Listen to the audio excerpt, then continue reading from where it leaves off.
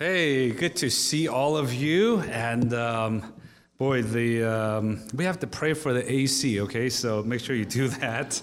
But as you get older, you like warmer things, right? Like I remember my parents would always drink hot water on hot days, and I'm kind of getting there. But anyways, it's so good to see all of you, and especially all the cool young people who are here. And we get to this section in chapter 3, and there is so much here that I wanted to share. And editing out some of it was really tough. He starts by saying in Philippians 3, verse 1, and if you have your Bible app, whatever it is, have it ready, okay? In chapter 3, verse 1, he says, "Finally, my brothers, rejoice in the Lord." Rejoice in the Lord. He starts by saying this command to rejoice in the Lord. And I want us to ponder upon that just a little bit. What do you rejoice in? Right? I want you to think about that. What really is good news for you? What do you rejoice in? What makes you so glad? I want you to think about that, right? Is it eating a good meal? Is it doing well on a test? Or is it when, your child does well on a test? Or if you get a promotion at work, or you find money, right? I mean, that's pretty exciting. I found like $5 in my pocket this morning. So I was pretty excited, but then it was my own money, right, which I had lost. So that was kind of sad, like I lost it, but I found it. Anyways, what is it that brings you true joy? And young people here, less young people here, we're all young people here, right? Do you think about this? What is it that brings you joy? And you think back, let's go back 5 years ago, right? Let's all go back to when we were, 11 years old, right? 10 or 11 years old, third or fourth grade. What brought you joy back then? Think about that. What was so exciting for you then? And what do you think about it now? And here he tells us to rejoice in the Lord. And this whole section of Scripture, he is speaking against a group of people called the Judaizers. The Judaizers were those who held on to traditions and those who said, in order to become a real Christian, in order to be truly a Christian, you have to now add this on top of your faith. You have to now, and they were big on circumcision, you have to follow our traditions. And they were known as Judaizers. And Paul here speaks against them.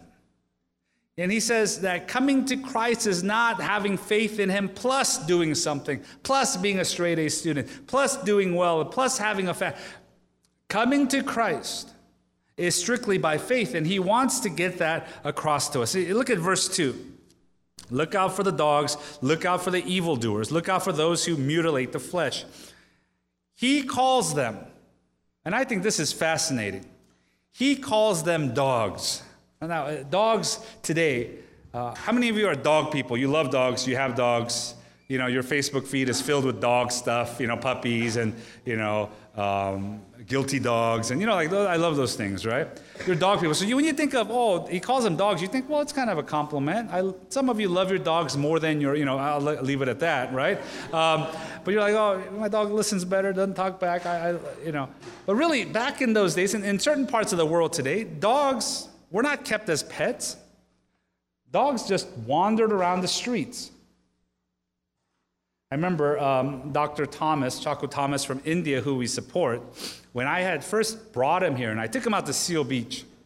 And he lives in a rural part of India.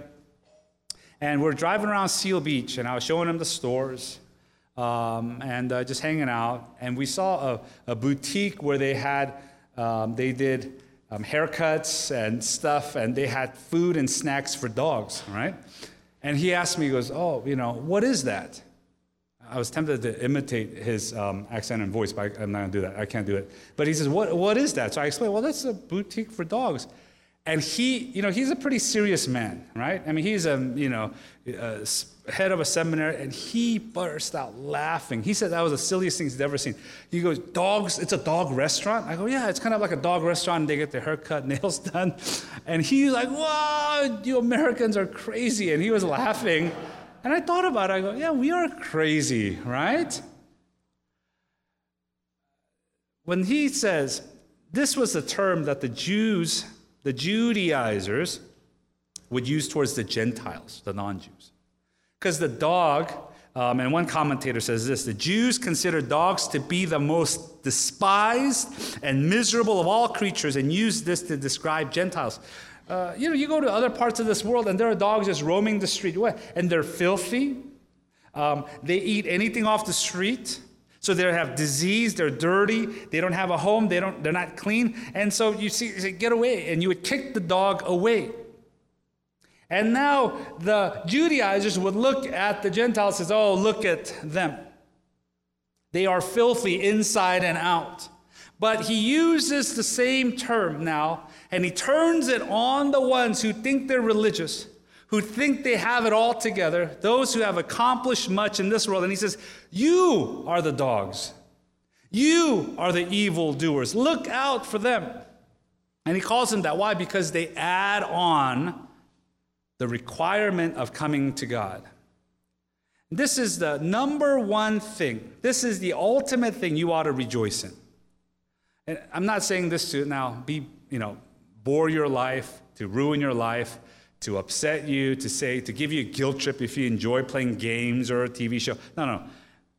But to truly rejoice, what I want to say, is that it has to come from Christ. It ultimately comes from Jesus Christ. He truly is the one that brings us joy. So rejoice in him, not in these accomplishments. So it is Martin Luther who says this, that the most dangerous sin of all is the presumption of righteousness. Someone who feels like, I've done much, I'm a good citizen, I must be righteous. He says this is greatest sin because there's a lack of humility before God. He talks about the insufficiency of good works before God.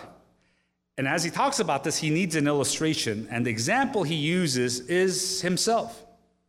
If you've been in the church, you know this. His resume of who he is. And just really quick, in verse 5, he describes himself and he says, he was circumcised on the 8th day. Now, this was their big hang-up. So he says, let me tell you that I did it exactly by the book. The Jewish boy would be circumcised on the 8th day. It was a ceremonial ritual. Some would do on the 9th, 10th, 11th. But really the purest ones, the good ones, was on the 8th day.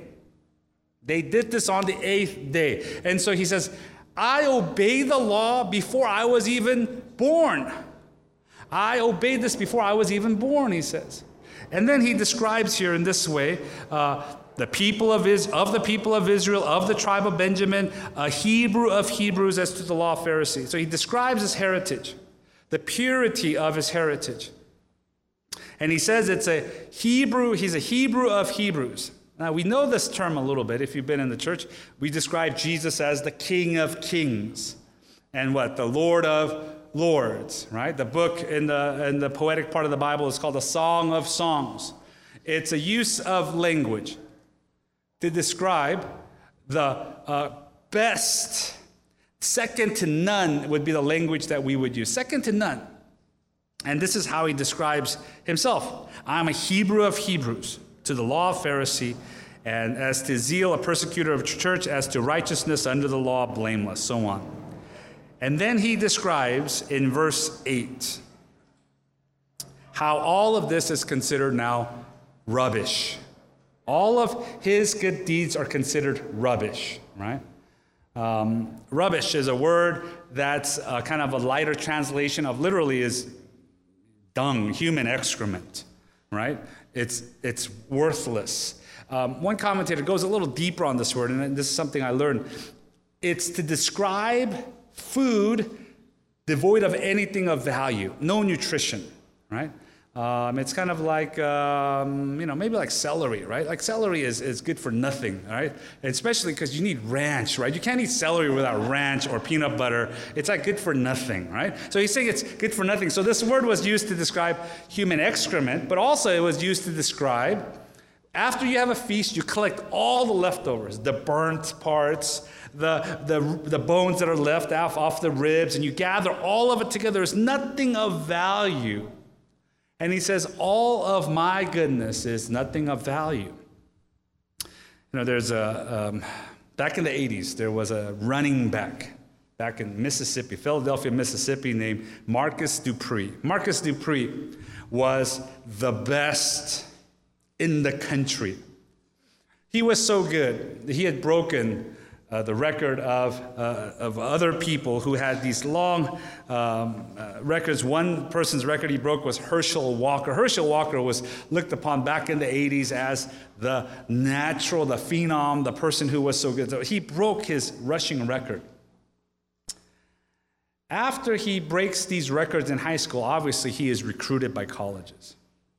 Every college across the country wants him, but those who really want him were Texas and Oklahoma. If you know anything about college football, big rivalry, right? Texas, Oklahoma. To the point that their high school football coach talks about how he had to field over 150 phone calls a day from colleges trying to get in somewhere with him. And initially, he now says he's going to go to Texas and play football. It was a big win for Texas. Oklahoma didn't want to give up till signing day, so what do? They send their assistant coach. He lives in the city where Dupree lived for 6 weeks to hound him. Now, don't you feel pretty wanted? Can you imagine, high schoolers? Like if the dean of Harvard shows up at your house and says, I'm just going to move in. Please come to Harvard. Please. Like, don't go to UC Riverside. Please go to Harvard, right? Don't laugh about UC Riverside. It's a fine institution, a little warm there. At least back in the day, it was really good. All right, so that's what's happening. So he says, okay, and he commits. He changes his mind, and he goes to Oklahoma. First year is a pretty decent year. Has a bowl game that's coming up. They had a break, Christmas break. He gains like 25 pounds. They lose the game. The coach blames him on TV. It's because of him. He gained 25 pounds. He could have ran and we would have won, but because of him. And there starts his demise. Injury, this. He transfers to another school, no-name school. He gets there, realizes he's ineligible for now 2 seasons. And so he has to sit out. He barely gets to play a little pro. He goes here, tries a little there. And the piece that was done on him was titled The Best That Never Was on ESPN, and I got to watch this. And it's a sad piece. He now is a part-time truck driver. He tried even wrestling for a little bit in some local wrestling group. And he sits in his same dilapidated old shack of a house where everything, the furniture, the outside, the interior, everything looked how you would imagine it must have been when he grew up there. And he's sitting there on this lazy boy sofa that looks like it's decades old, and he's sitting there, and they pan at the end of the story to all of his trophies. In this little house that's probably half the size of this room, on the shelves, on the piano, there is 5, 6 deep of trophies. From youth days to junior high, high school, newspaper clippings is endless. Football sign, the game balls that was given to him for playing well at Oklahoma is all displayed there. But as they pan across, one thing they focus on, and I think they had a purpose in this, was the amount of dust that these things have collected. Now let's go back to when you were 10. Did you win something? Did you win an award? Were you student of the month? Did you win some trophy? Did you get a trophy for just participating, whatever it is, and you thought it was important? What do you do with it now? You don't know. It all eventually collects dust. It gets old really fast. And so he tells us to rejoice in the Lord, because these things come and these things go quickly. And how he describes knowing Christ, the joy he gets in Christ, he says in verse 8, I count everything as loss because of the surpassing worth of knowing Christ Jesus my Lord. The word here, to know, it's the idea of having a personal relationship, not just to know about someone. I know a younger brother. I knew him since he was in high school, and he is one of the top dealers in these kind of high-end luxury cars. Really good. A Christian follower of Christ, humble guy, and I ran into him. He was in my youth group when I first started. I ran into him about 10 years ago, so I haven't seen him in a long time. Hey, good to see you, and we're talking, and how's it going? And he says, I work for this car. In my mind, I was like, oh, you sell cars. And I was like, that's cool. But I wasn't like It wasn't like, wow. I was like, well, that's cool, And then he goes, yeah, I sell for clients. And he's like, Kobe Bryant's one of my customers and friends. And he kind of, said he was his friend. And I was like, oh, come on, he's not your friend. You sold him a nice car. I'm like, yeah, I know Kobe too. I know his stats. And, I watched some of those things. I saw him live. And he goes, no, oh, you have friends. He was like, yeah, And he was showing me his phone. And in a really humble way, he wasn't trying to show off to me, but he was just like, oh yeah, God has blessed me. And he was showing me the names of these NBA players. He goes, yeah, they call me. I just go and I'll deliver and hang out and this. So now I'm impressed. I'm like, hey, you need an assistant, he's going to Lakers games and, taking pictures with the players after because he works with them. He helps them. He knows them. And he says, and one commentator clearly talks about that this idea of knowing is when the knowee, right, and the known person have a relationship. It's not just about knowing about someone. It's not you saying, oh, I know about LeBron James. I know about Steph Curry. I seen them when he was in Davidson. I saw him when he was in... No, it's not knowing about, and it's not the same thing with Christ. It's not knowing facts about him, winning a Bible quiz, I know about him, but to know him. And to know him is salvation. And this is where he rejoices. And I want to wrap up our time with this idea of salvation. And I want to clarify this idea of salvation. There's three parts, and you see it in your notes too, but it's justification, sanctification, and glorification. The three parts of salvation. Justification, it means to be declared righteous. Imagine you go to a court, whether it's something minor like getting a speeding ticket, and then the judge declares you innocent. And now you're free. That's kind of the concept here. To be declared righteous, to be positionally. So all of us are saints. If you put your faith in Christ, all of us are in Christ. We are headed for heaven. We have this position. Practically, do you mess up? Yeah. Do we struggle? Yeah. Do we sin? Yeah. But positionally, we're this way.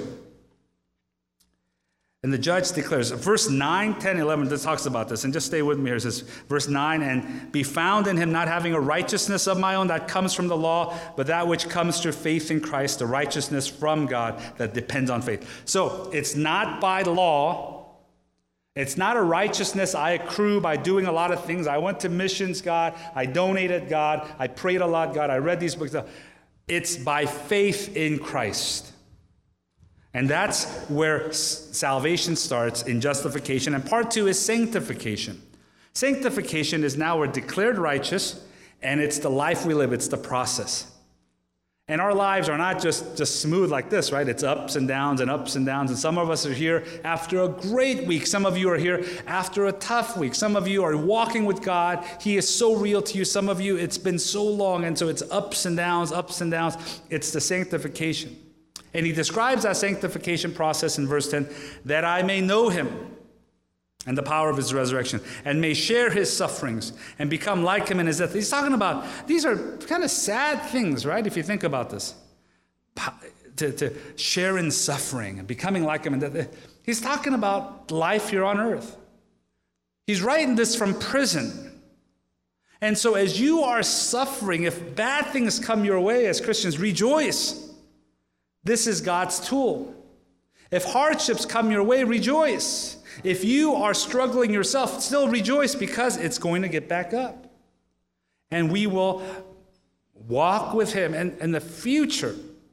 And the last part is glorification. Before we get there, there's Russ Moore, Dr. Russell Moore, talks about his story of adopting two boys from a Russian orphanage in his book, Adopted for Life. Russ Moore, he talks about that. And I just want to read an excerpt, and I think it explains they're saved out of this orphanage. They're given a new name. They're going to head back home. They're going to go to the new home with a new identity. These kids still want to go back. And once they get there, the dad and mom know what it's going to be like, how good it's going to be. The kids at this point are afraid. They don't know. And this is what he says. My wife and I walked out of a Russian orphanage with two little one-year-old boys. Suddenly, for the first time, I was a father and she was a mother. Suddenly, little Maxim was now Benjamin Moore, and little Sergei was Timothy Moore. Everything changed for all of us, for life. And he talks about the experience. He says, we dressed the boys in outfits our parents had bought for them. We nodded our thanks to the orphanage personnel and walked out into the sunlight, to the terror of these two boys. They'd never seen the sun. They've never felt the wind. They've never heard the sound of a car door slamming or had the sensation of being carried along at 100 miles an hour down a road. I noticed that they were shaking and reaching back to the orphanage in the distance. I whispered to Timothy, that place is a pit. If only you knew what was waiting for you, a home with a mommy and a daddy who love you, grandparents and great-grandparents and cousins and playdates and McDonald's Happy Meals, right? But all they knew was the orphanage. It was squalid, but they never had no other reference point. It was home. And he talks about the process. They come home, they stopped hiding food in their high chair for down the line. They weren't as jumpy, they felt comfortable. That's the process of us going home. And as we now get used to this, and the culmination is what theologians call glorification. And he says here in verse 11, that by any means possible I may attain the resurrection from the dead. This is the future. This is our ultimate destination. Resurrection from the dead. Heaven. That he thinks of salvation. So salvation has this declaration from God, you're righteous. It has a sanctification process. We're still figuring it out. We're trying. And it's going to be the final culmination. We get there. And how wonderful that'll be. I want to encourage us to have this kind of vision for your life. A couple of weeks ago, our church hosted a pastor's retreat, Synergy, and we had about 30 pastors come, and we talked about leadership in church and so on. Something we do to bless the local church around. We had one of the speakers, Pastor Larry Osborne, pretty famous amongst pastor circles, right? And books out, and he's done ministry at a big church in Oceanside. And so he came and shared with us. He's almost 70 years old. And the thought he shared with us, he was talking about raising kids. And obviously he's a grandfather, and he's been through what we are experiencing. And he kept telling one of the brothers, as a question was raised in our discussion, he goes, have a vision for your child when he turns 30. Imagine him turning 30 and live your life and do your schedule to now meet that need. Don't be so short-sighted. And isn't this true? If for our own lives, and those of you who are parents for your kids' lives, don't we often sell ourselves so short that sometimes all we think about is just finishing this project? If I can just get my kid into this school, if they can just get into this program, if they can just go, some people are so short-sighted. And some of us have parents like this, if you can just get to college, my work is done. It's just beginning. And I want to give you a challenge to have a longer vision for your life. Don't just think, boy, if I can just get by this project, if I can get this promotion, if I can make it into this high school, if I could get accepted into GATE or this program, it will all be trophies collecting dust one day that no one else will be caring about. But would you have a vision? Think long-term for the rest of your life. Moms and dads here, would you think about your kids one day walking as grown-ups with the Lord, raising children who love the Lord versus just seeking success and pleasure? And we have to train them now. And for those of us, for all of us here, could you just not think about the vacation that's to come and the weekend that's to come, but to think about the ultimate rest we'll have with Christ and how I can get there? And what does that do? That gives us now the reason to rejoice. Hard times will come all our ways. Disappointments will come to all of us. But it's okay. I can rejoice because I know where I'm headed. I'll be out of control of my life. And you all feel this. You lack control. I want this to happen. It's not happening the way that I want it to. The people are showing up late. They're not doing this. It's okay because we have a destination. And my prayer for us is that we would be people filled with joy, not just for the simple little trophies we're going to get and we're going to put aside, but really for the crown that is imperishable, that Jesus will give us when we get to heaven. Think long term. And would you live in this way? I'm so glad we made it through this hot room, right? Thank you so much. I mean, what a wonderful time we had together. But with that thought, let's close in prayer, could we? Lord, we are so grateful that we can rejoice regardless of the trophies we get in this world. That we can rejoice regardless of what we accomplish here or not. So God, remind us of that daily. Some of us, God, today, we really needed to hear this message. And help us to live a life with a vision for you. Long-term, eternity, a vision that looks that far ahead. Bless everyone here. Bless all the families here. Bless our youth here. God, as they are in such a pressure-packed little world, God, would you help them to develop their own faith, to look to you, that they are worthy not because of what they achieve, but because of how you created them and saved them. So God, would you bless them? Thank you, we pray in Jesus' name. Amen.